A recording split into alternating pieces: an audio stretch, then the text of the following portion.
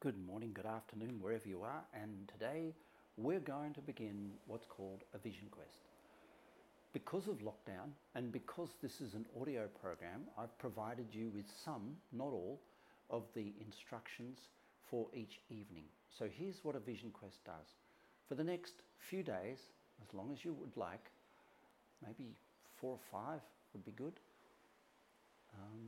take a glass of wine for breakfast. Sorry, I got that wrong. Take a glass of wine after dinner, and if you prefer vodka, good for you. If you prefer no alcohol, that's even better. And sit on the back veranda or the back garden or the front veranda or the front garden. Sit somewhere where you will not be disturbed. Sit alone. Ask your partner or whoever's with you, the kids, just to give you 15 to 20 minutes all by yourself. Sitting in a chair comfortably, or sitting on the floor if you love to cross your legs in a lotus position. And if you're really stretchy, sitting with your legs behind your head. And if you're really not stretchy and your back aches, get a pillow and lie down, but be warm. Lie down under the stars. And the whole idea of this is to just chill out. And what you do is you bring a notepad and pencil, old school, iPad and Super Pen or Apple Pen, but I think a notepad and pencil, I've recommended throughout the course of this program that you use a journal and you keep rough notes in the journal, and so you can make a clip folder and just take pieces of paper out with you if you want. And the idea is to lie there looking up to the stars and ask the question, what would you love me to do? Now, who you're talking to, heaven knows. Something bigger than you. It could be a tree. It could be a star. It could be God, if you believe in that, or Allah, or Shiva, or, well, whoever. What would you love me to do? And the idea of a vision quest is to sort of zone out for a little while and just allow your imagination not to be in your control. So there's a great old quote we use when we do vision quests, and I've done thousands of them with people around the world, and that is, nothing comes from you, it only comes through you. But most people are so busy thinking and using their self-talk to occupy their brain that they can't sort of slow it down to allow information to come in unless they're in the shower or having a poo or doing something that completely distracts them from their self-talk, and bingo, something comes.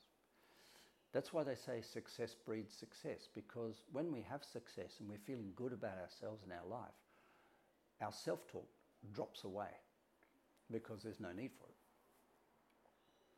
And when our self-talk drops away, in a sense, it becomes proactive, positive self-talk, and we just breed more success, because self-talk is the cause of success. Lying down on the ground, you can have self-talk. You say, what would you love me to do? What would you love me to do? What would you love me to do? What would you love me to do? So at the end of the process of lying down for 5, 10, 15, 20 minutes, whatever you want, or sitting down, having a glass of wine, you take your notepad and pencil, and you could have made notes all the way along if you feel like it, because what you'll find is you'll think of something and then you'll forget it. But that thought that you had isn't yours. It's your responsibility. It's been given to you, and you don't own it. Your responsibility is to put it on a piece of paper. Your inspirations, we call them.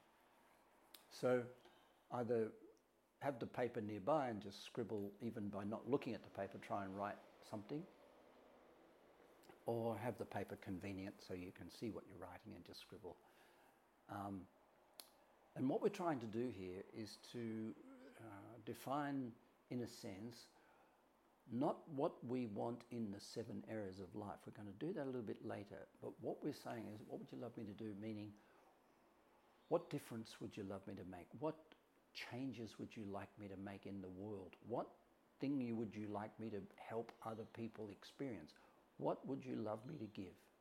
What would you love me to share? What would you love me to change, modify, help, grow? So you're kind of like asking for direction. With a vision, what we do is we create a platform for a vision. So a balanced person, as we've worked on the discard process, a balanced person is balanced in all 7 areas of life. So the mission or the vision or whatever you want to call it of the 7 areas of life is to be balanced. In other words, to seek perfection, to feel perfection, and to feel stable and strong and fulfilled in all 7 areas of life. Once the platform is built and the platform stable with balance in all 7 areas of life, then you're free to ask the next question, which is the one we're asking now in your vision quest. What would you love me to do? You might even close your eyes and visualize what the universe looks like beyond you now, or where the message will come from, in other words. Some Indigenous people, when I work with them in Vision Quest, we go into a sweat lodge and we put rocks in a big, big bonfire outside this sweat lodge, and we heat these rocks. It's very frightening because they've got to choose the rocks really carefully because they can explode if they heat them. And we bring the rocks into the sweat lodge one by one with a shovel, and we sit around the inside of a sweat lodge, sometimes totally in the buff. So it's kind of like spooky with the sparks flying and things. But in the middle of the sweat lodge, there's a goop. There's a hole in the ground, and there's nothing else. There's the hole has no fire. But into this hole in the ground, which is not so deep, I mean, maybe hand depth, we place very carefully these red hot rocks, and that's the only light. When the door closes, there's about 5 or 6 red hot big rocks about the size of a bowling ball. Sometimes they're a bit smaller size of a baseball, but mostly they're about the size of a bowling ball. And those rocks are glowing red. And the door closes, and all you can see is the red embers of the fire of these glowing rocks. There's no flames, but there's glowing red rocks, and the heat is excruciating. And then what the leader of the sweat lodge does, which was typically me in Australia anyway, and the vision quest that we're doing, has a ladle in a bucket with eucalyptus and sage, and we pour the water over the red hot rocks, and they release energy, the steam, and the steam burns your skin. It's really intense, so you've got to stay very still. So you let the sweat be the cooling mechanism between you and the steam. And the sage smells, and the steam evaporates, and the sweat lodge becomes absolutely choked with this steam. And the Indigenous people believe the rocks have a voice. They call them grandfather and grandmother. So they have an ancient voice. And this ancient voice is where their voice comes when they say, what do you want me to do? The way they connect with the rocks is they thank the 4 directions of the past. They say, thank you for all the women who ever lived on this earth. That's the first thing that every sweat lodge does. And everybody gets a chance to say in their own way, thank you to all the women that ever existed for their suffering, for their bravery, for the birthing of children, for the beautiful thing they've built, for the beautiful world they've created, and apologize in some way for the way they've been treated. We all take responsibility for that in a switch lodge. We then look at all the men and the situation they've come from, the man direction. And we thank them for their contribution. We thank them for fighting for what they thought was right. We thank them for their contribution to the birthing of children in the world. And then we talk to them about the crimes they've committed against the women. And we own this stuff in a sweat lodge. And it's just basically saying thank you and for being here. And the grandfather and the grandmother, we don't blame anybody, we just acknowledge what happened. The next direction we talk to is we talk to the direction of nature. And we talk back into nature, and we go back as far as we can, each of us, and thank nature for everything that has contributed for us to be here in this world today. And the next direction is the future. When we look at the future, we ask, what do you want me to do? Thank you for the future I'm about to live. This sweat lodge process, for me, is the ideal way to do an evening vision quest, because in connecting our heart and apologizing, because even women have to apologize because they've equally been brutal on women. We've all persecuted the females. And even just owning this in a sweat lodge brings you into a state of dignity. And owning especially for men, owning what men have done and the brutality of war and the brutality of things makes us responsible for who we are now.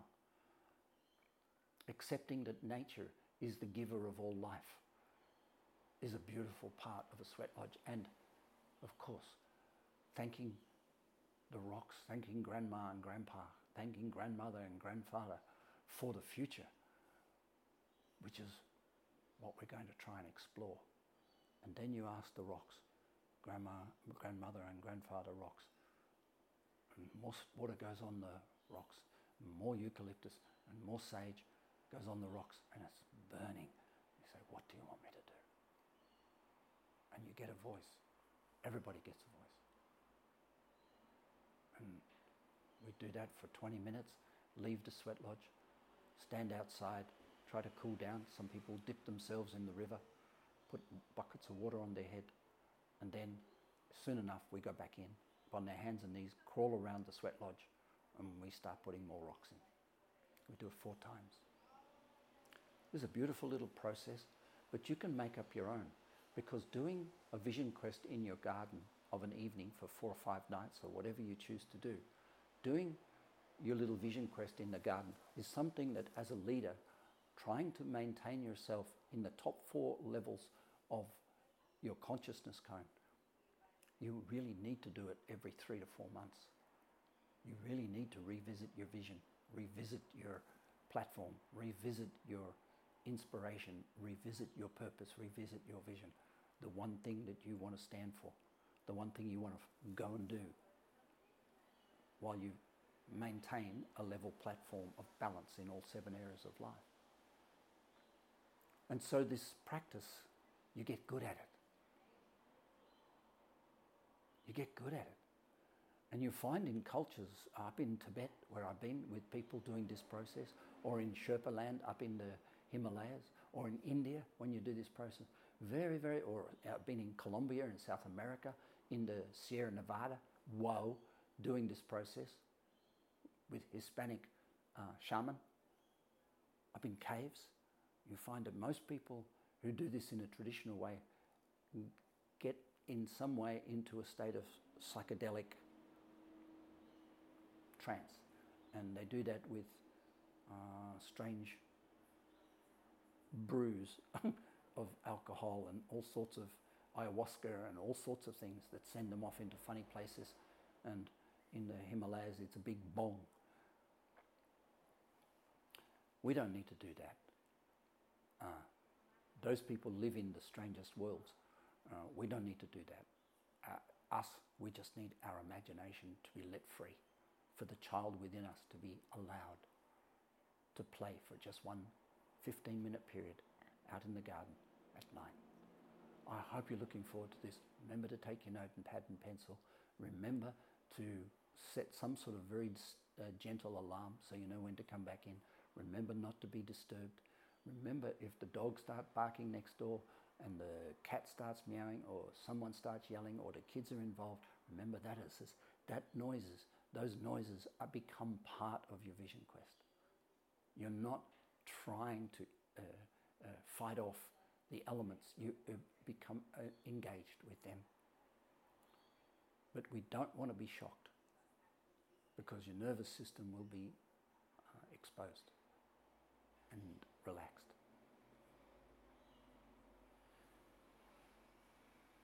I'm looking forward to hearing the results you get from your few days doing Vision Quest.